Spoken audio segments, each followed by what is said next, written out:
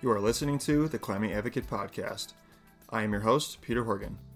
On this podcast, I will be chatting with folks who care deeply about the climbing environment to discuss the advocacy work that's happening beyond the crag. My aim is to connect more climbers to the important work that these advocates are doing day in and day out. From the small local crags to the nation's iconic landscapes and to the offices of our nation's capital, no crag is too big or too small to not have its interests represented. This show is brought to you in partnership with Access Fund. Since 1991, Access Fund has been keeping the crags, boulders, and alpine environments around the country conserved and cared for. Support Access Fund by visiting accessfund.org and by supporting your local climbing organization.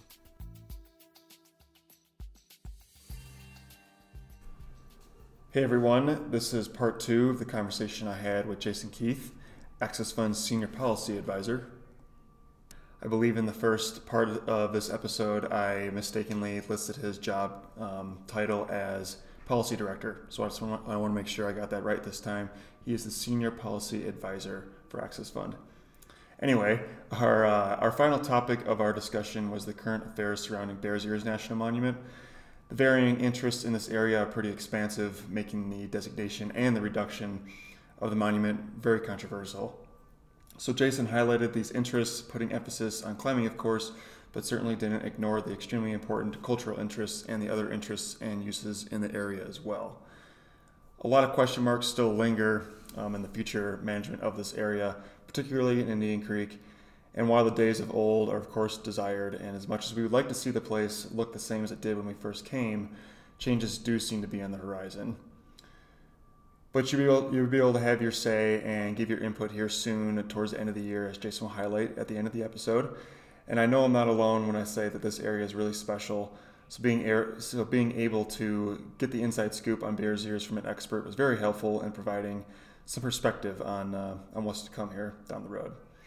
So buckle up for some more policy talk and enjoy my second half of the conversation I had with Jason Keith.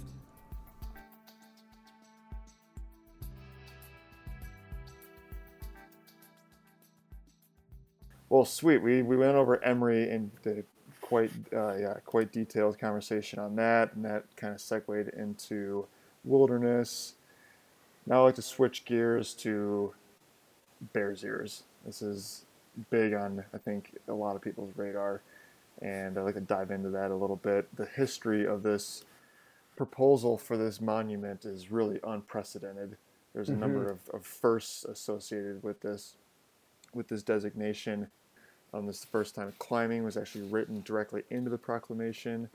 Yep. It's the first time that the tribes would have worked with federal officials to operate a public lands unit collaboratively.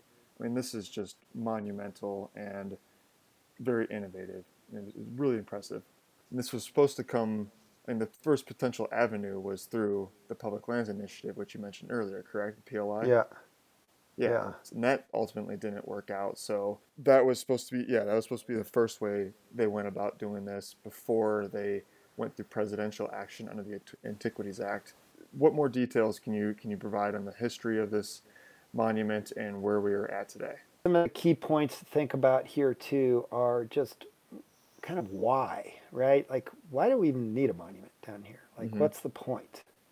And the point really is that this place is really, if you measure how you value public land area, whether it's a park or a place like Indian Creek or something like that, by how many resources you provide to manage that place, Indian Creek's like the most undervalued climbing area in the country. It's just almost bizarre how little money that the Congress has appropriated to the BLM and how little the BLM has to manage this place that is clearly world class. Yeah, very. I mean, it's just like you can't this.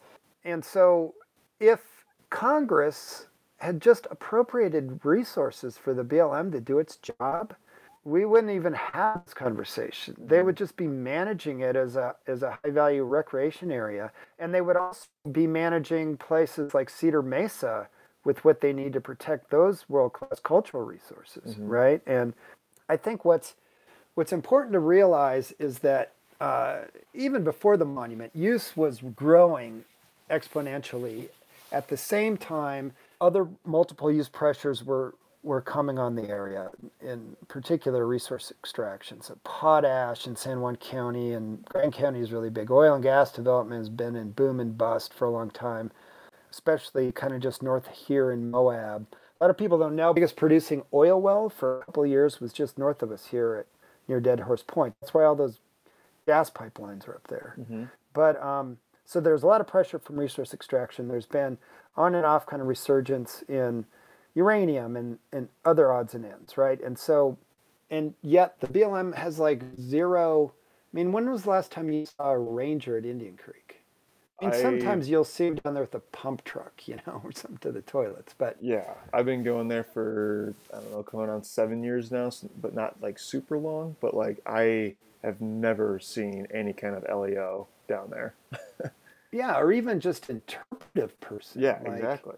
Or somebody to just, and most climbers overwhelmingly will do the right thing if they know what to do, but there's just like so little going on down there. And so we founded Friends Indian Creek. I founded that with a couple people back in like, I think, 2003, when the first sort of management for that corridor, the first management plan came together, which was really mainly a kind of a camping plan, because the camping creep was just getting out of control. People were just driving out onto the desert and creating new campsites everywhere. Yep. And and then there was the human waste problem, and then there was the trail problem, and looking back, it's almost quaint in 2004 compared to the numbers we have now down there. And they're old timers way before me. I started climbing there in like the early to mid 80s. And there's tons of other climbers that have been going there even before then. What's funny about the creek is that people love that place so much, and they all want it to look like it was the first time they drove in, whether it was last year or 25 years ago. Yep. And the common thread is protect the natural, undeveloped character of the place, Mm-hmm. But it was pretty obvious that the wheels were coming off on that, and that the BLM didn't have the resources to do that. And they didn't have what we like to call landscape level planning, Yep. which is not, just not spot zoning essentially for, we won't consider the implications of this parking area, that trail on this adjacent area because the need is right there, that kind of thing. Right. Or even like broaden that out even further. We were really interested in better, smarter planning, resources dedicated to this place, and an actual plan that looked at the landscape holistically, right? And for values bigger than just climbing. Like most climbers I know, they want to protect their view shed. They appreciate cultural resources. They understand the value of some of these other multiple uses. The dugout ranch and the history of that place. Yep. I was just there today meeting with Matt Redd and talking about management plan for the monument. It's really informative to talk to folks like them that have the long view, that grew up there and see the growth numbers every year and see different places for impacts that the climbers don't always see because maybe climbers have their own routine there or something, Anyway, so we had this big interest that we were hoping was going to be addressed in the Public Land Initiative, because they weren't even talking monument initially. They were just talking about other designations for that landscape. Yep. Some of them would be National Recreation Area, or there was a National Conservation Area push that seemed to fit really well because it didn't have as restrictive regulations as wilderness, but it had really high conservation values and still allowed for some uses. And then that was going to be mixed in with new designated wilderness, and it's going to be all these other places where the county could still get revenue for oil and gas development in the southeastern part of the county, and that kind of thing. When it became clear that bill was on the rocks, the Public Land Initiative wasn't going to make it, increasingly more and more folks were coming forward supporting what had long been a tribal proposal for a Bears Ears National Monument that was really going to be tribally focused. And in those days, President Obama was really focused on underserved communities. So this was a really compelling idea to that administration that there would be a monument there, that, yeah, there were these world-class resources like climbing in Indian Creek, but I mean, a World Heritage Site level resources at Cedar Mesa, right, for cultural resources. And also a long history of these local tribes really not getting the respect they deserve. You know, a lot of them Pueblo tribes, but Navajo and Ute tribes and others.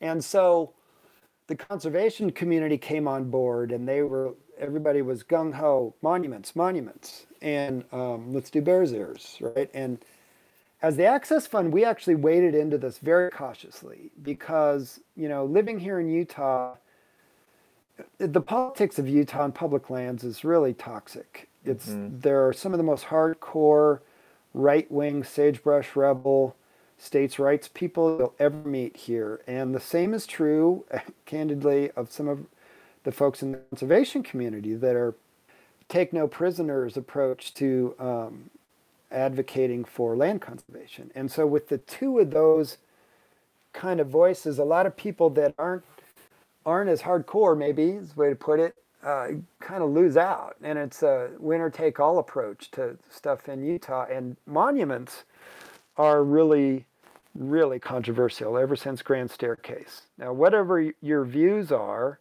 on monuments, I mean, I tend to think that a lot of monuments are exceptionally good. A lot of our national parks that were originally national monuments, Joshua Tree, Arches, other places. Yeah, but so for that executive action to protect a larger landscape, you can bet those would be sliced and diced in ranchettes and whatever else, you know, now. Yep.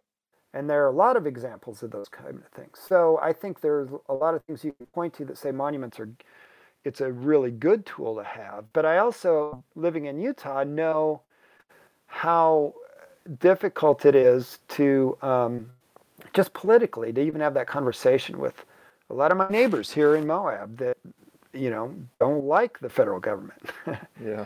And so it's like, and plus the thing about national monuments is the president makes a big proclamation and then you got to fill in most of the details later, right?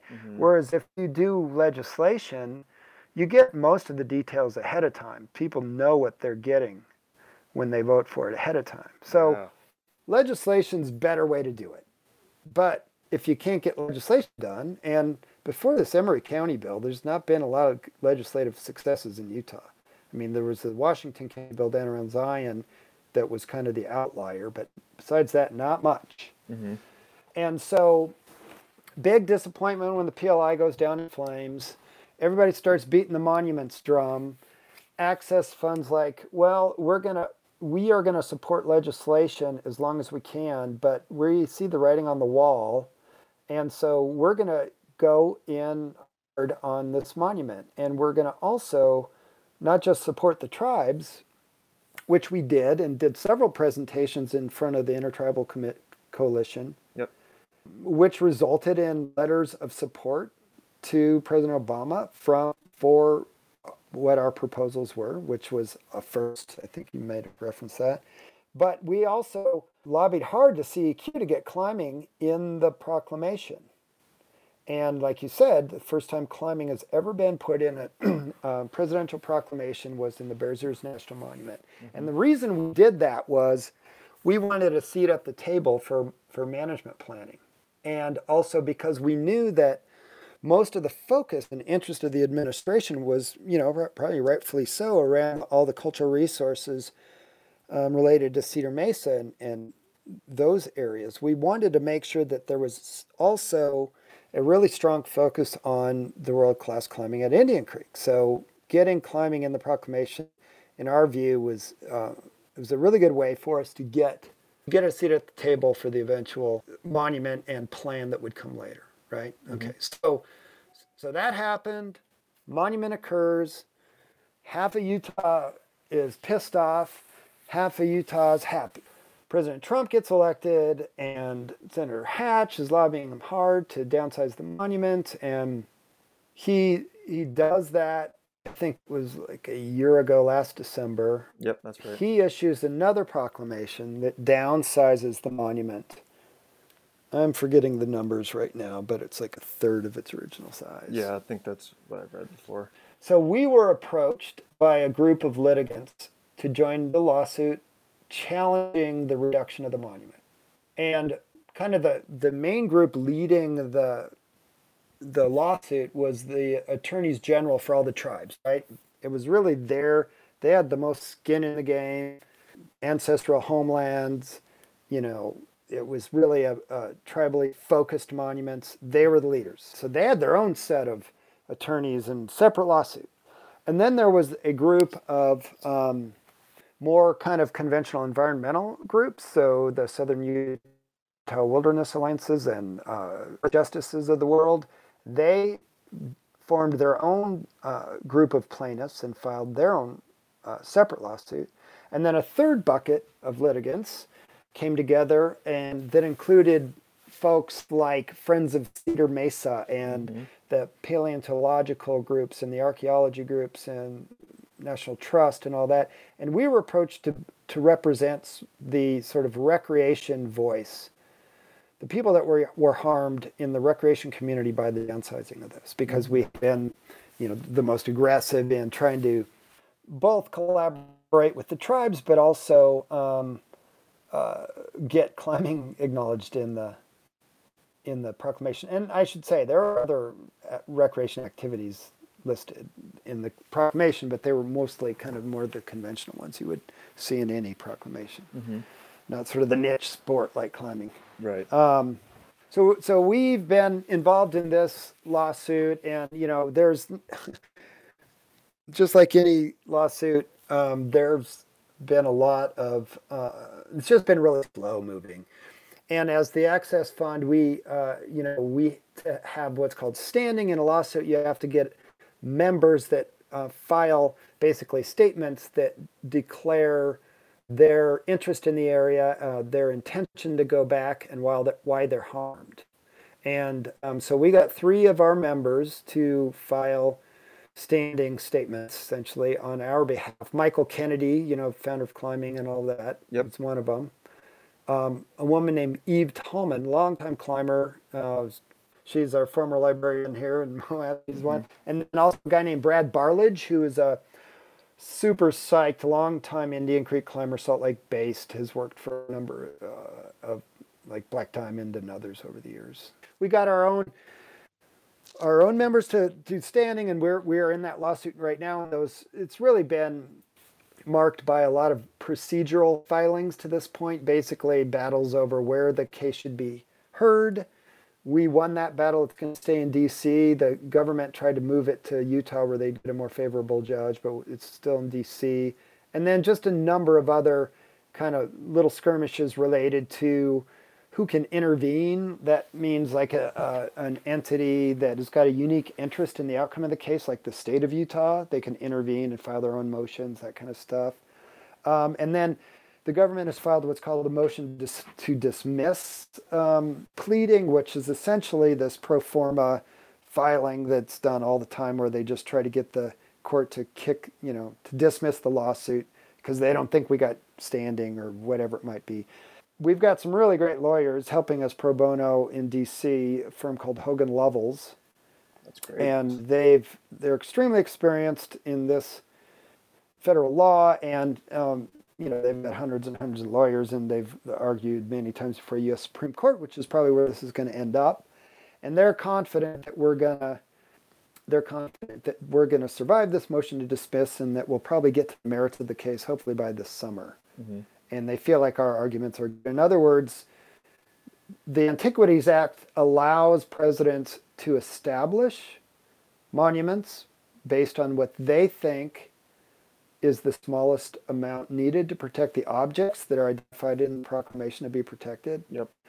But it's a one-way street. It's nonsensical to say a subsequent president can then come in and pass judgment on what that prior president thought was the smallest amount necessary. And it's pretty clear in the Antiquities Act and a lot of the legislative history and other sort of legal documents that most legal scholars agree with that. But you just never know how it's going to work out. Much of Indian Creek remains in the downsized monument. Yeah, I was going to say, so this is a good segue maybe to what that even means and where we're going to go next. But I mean, most of Indian Creek remains in the downsized monument. There are some cracks in the main corridor that are outside, like the wall and Cliffs of Insanity too, right? Insanity are out yet, but what we did lose were all the climbing. A lot of what we cared about in the monument too wasn't just the Indian Creek climbing. It was the more remote backcountry areas like Lockhart Basin was removed, and Valley of the Gods was removed, and some other kind of more remote places over by Fry Canyon were removed. So that's where we had to assert our injury, right? But maybe kind of a good way to tie it all up here is, where are we now? What's happening at Indian Creek? The reason I was down at Dugout Ranch today is I was talking to the Red family about their thoughts on the management plan. And so despite the lawsuit and the downsizing and everything else, the BLM was directed through these proclamations, both the Obama proclamation and the Trump proclamation, to develop a management plan for the area. And the Access Fund submitted comments. We did that jointly with the Friends of Indian Creek and Salt Lake Climbers Alliance. You can find those on our website.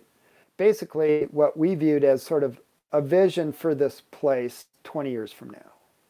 And actually, we're going to try to do an event probably this fall down at Indian Creek, where we're going to try to get a bunch of climbers together, hopefully over at like the Dugout Ranch. They got a big research center kind of pavilion there where we can get people together and just do kind of this, what's your vision of this place in 20 years from now kind of thing, Awesome. But that's really what our comments outlined in terms of everything from, I mean, most of it's not even really about climbing. It's about everything related to climbing, how you get to the climbing area, where you camp, where you park, where you hike, where you stage, where you go to the toilet.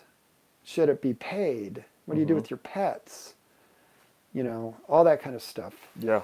And, but the weird thing is, so Obama issues proclamation creating the monument, directs the agency to organize an advisory committee made up of all these different interested parties, recreation being one of them. We're like, great, that's us. We're recreation. We want a seat at the table. Okay, fast forward. Trump issues proclamation downsizing the monument and says expressly, anything I don't change in my proclamation from the Obama proclamation is still the law of the land. He didn't change the advisory committee direction. That advisory committee was supposed to be organized for the plan, right? Yep. Well, they're about to issue their final draft. They went through scoping. They went through draft alternatives. Yep. They did public meetings. Yeah. All of this without the benefit of the required Federal Advisory Committee Act committee. It's called the FACA committee. You have to certify it and all this crazy stuff.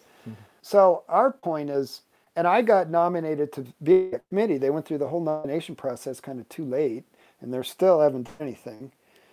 So they're going to get sued on that. I'm not saying we're going to sue them, but I can guarantee some environmental group is going to sue them because they failed to do what's in black and white in the proclamations. It's just like astounding. So here we are, just one step forward, half a step back, or whatever the saying is. And so it's a little frustrating, but we're still committed to being involved in this management plan, because we're not going to just, walk away. If this plan, even if they get litigated on it, or they lose the bigger lawsuit on downsize, there's tons of work that's gone into this planning process that will survive into whatever the subsequent plan is. They're just going to have to build it out to a much larger footprint. You know what I mean? Yep. So where are we now? Well, they're about to issue their land management plan. They still haven't certified an advisory committee that's required for the plan. We'll see where that goes. But there's been a lot of interesting work. And for me, it's really been, I think, a positive thing in that, again, like I was talking about before, there's this tension,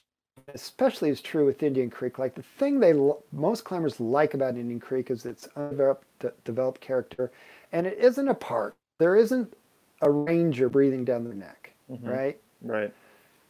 but how do we balance that? And I respect that. I mean, I was a dirtbag climber for a long time, just in the back of my truck. Nothing wrong with dirtbag climbers; those are my people. But you know what I mean? We want to protect those opportunities also where it makes sense.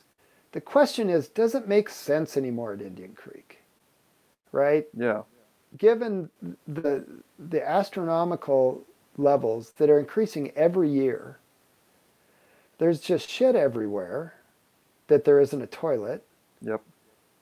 You know, dogs are digging stuff up. People are having creeks giving raves. You know, there's new guidebooks that are always going to happen. I think Carl did a good job in the most recent guidebook, Carl Cully, in trying to like do environmental messaging in there and stuff. But yeah, he definitely did. It's always new crags, you know, and the BLM is under resourced, so they haven't even been able to do environmental analyses to clear new trail building up to existing cliffs. So Access Fund's got our conservation team, right? Ty Tyler, our stewardship director, was down at this meeting talking about what's online for projects, and we've only got, you know, authorization to do trail work at like Battle of the Bulge, Donnelly, Pistol Whipped Wall, and Scarface. Oh wow, that's it? That's it. Wow. Think of all those other, right? So it's sort of, I mean, that's one good outcome that can come out of this plan is we're trying to argue or make the case that, hey, BLM, you need to step back and you need to do like a full systems recreation plan for this place. Like they're still trying to do things like one issue at a time in a silo, you know? Yeah. And we're trying to say, no, this is the climbing system. This is what climbers do when they come here.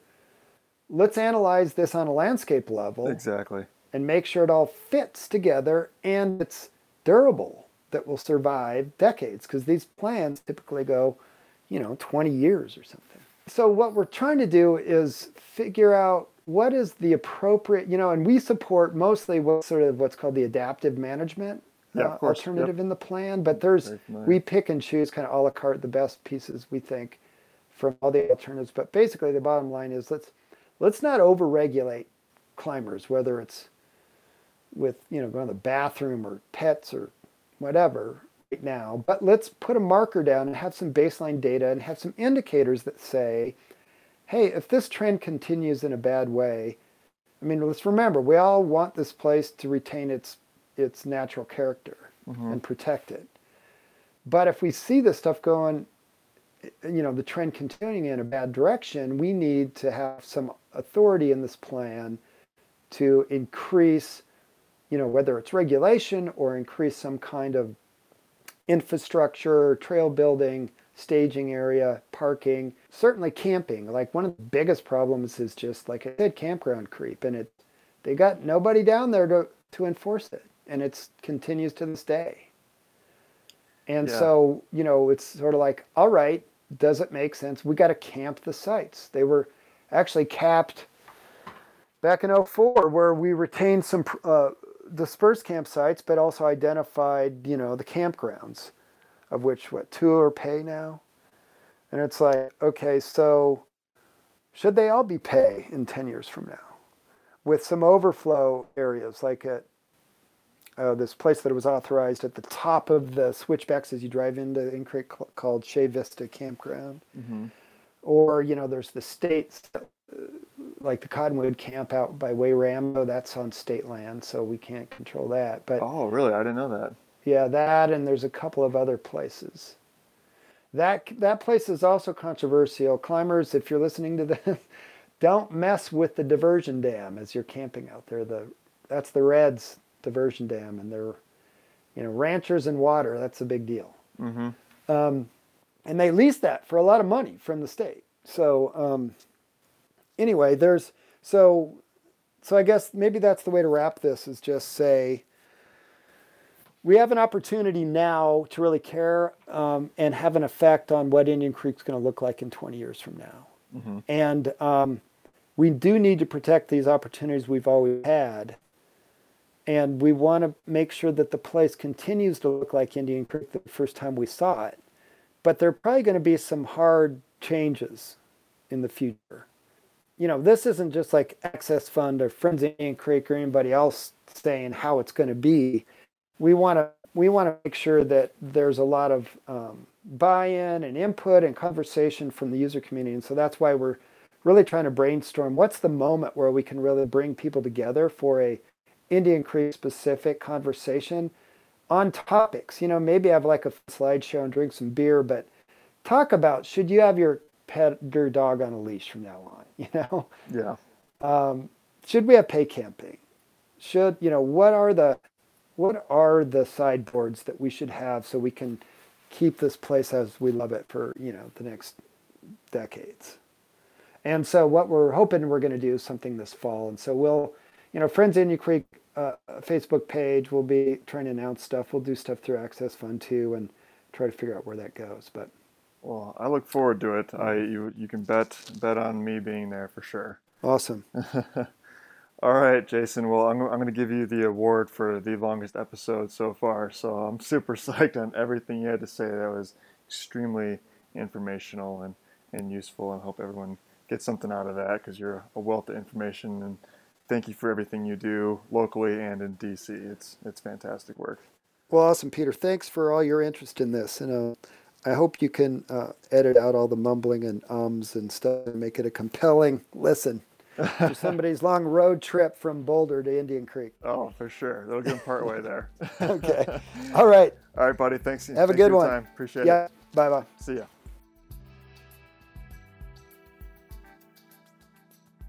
Thank you all for listening to episode 6, and thanks to Jason for spending almost an hour and a half of his time to chat with me and bring us all up to speed on the latest climbing news coming out of Utah. If you want to stay up to date on the latest policy news and other climbing related news, be sure to subscribe to Access Fund's newsletter, which you can find on their website, and also give them a follow on the major social media channels. They're always putting the most important climbing news out there and also providing opportunities for all of us to be involved and take action.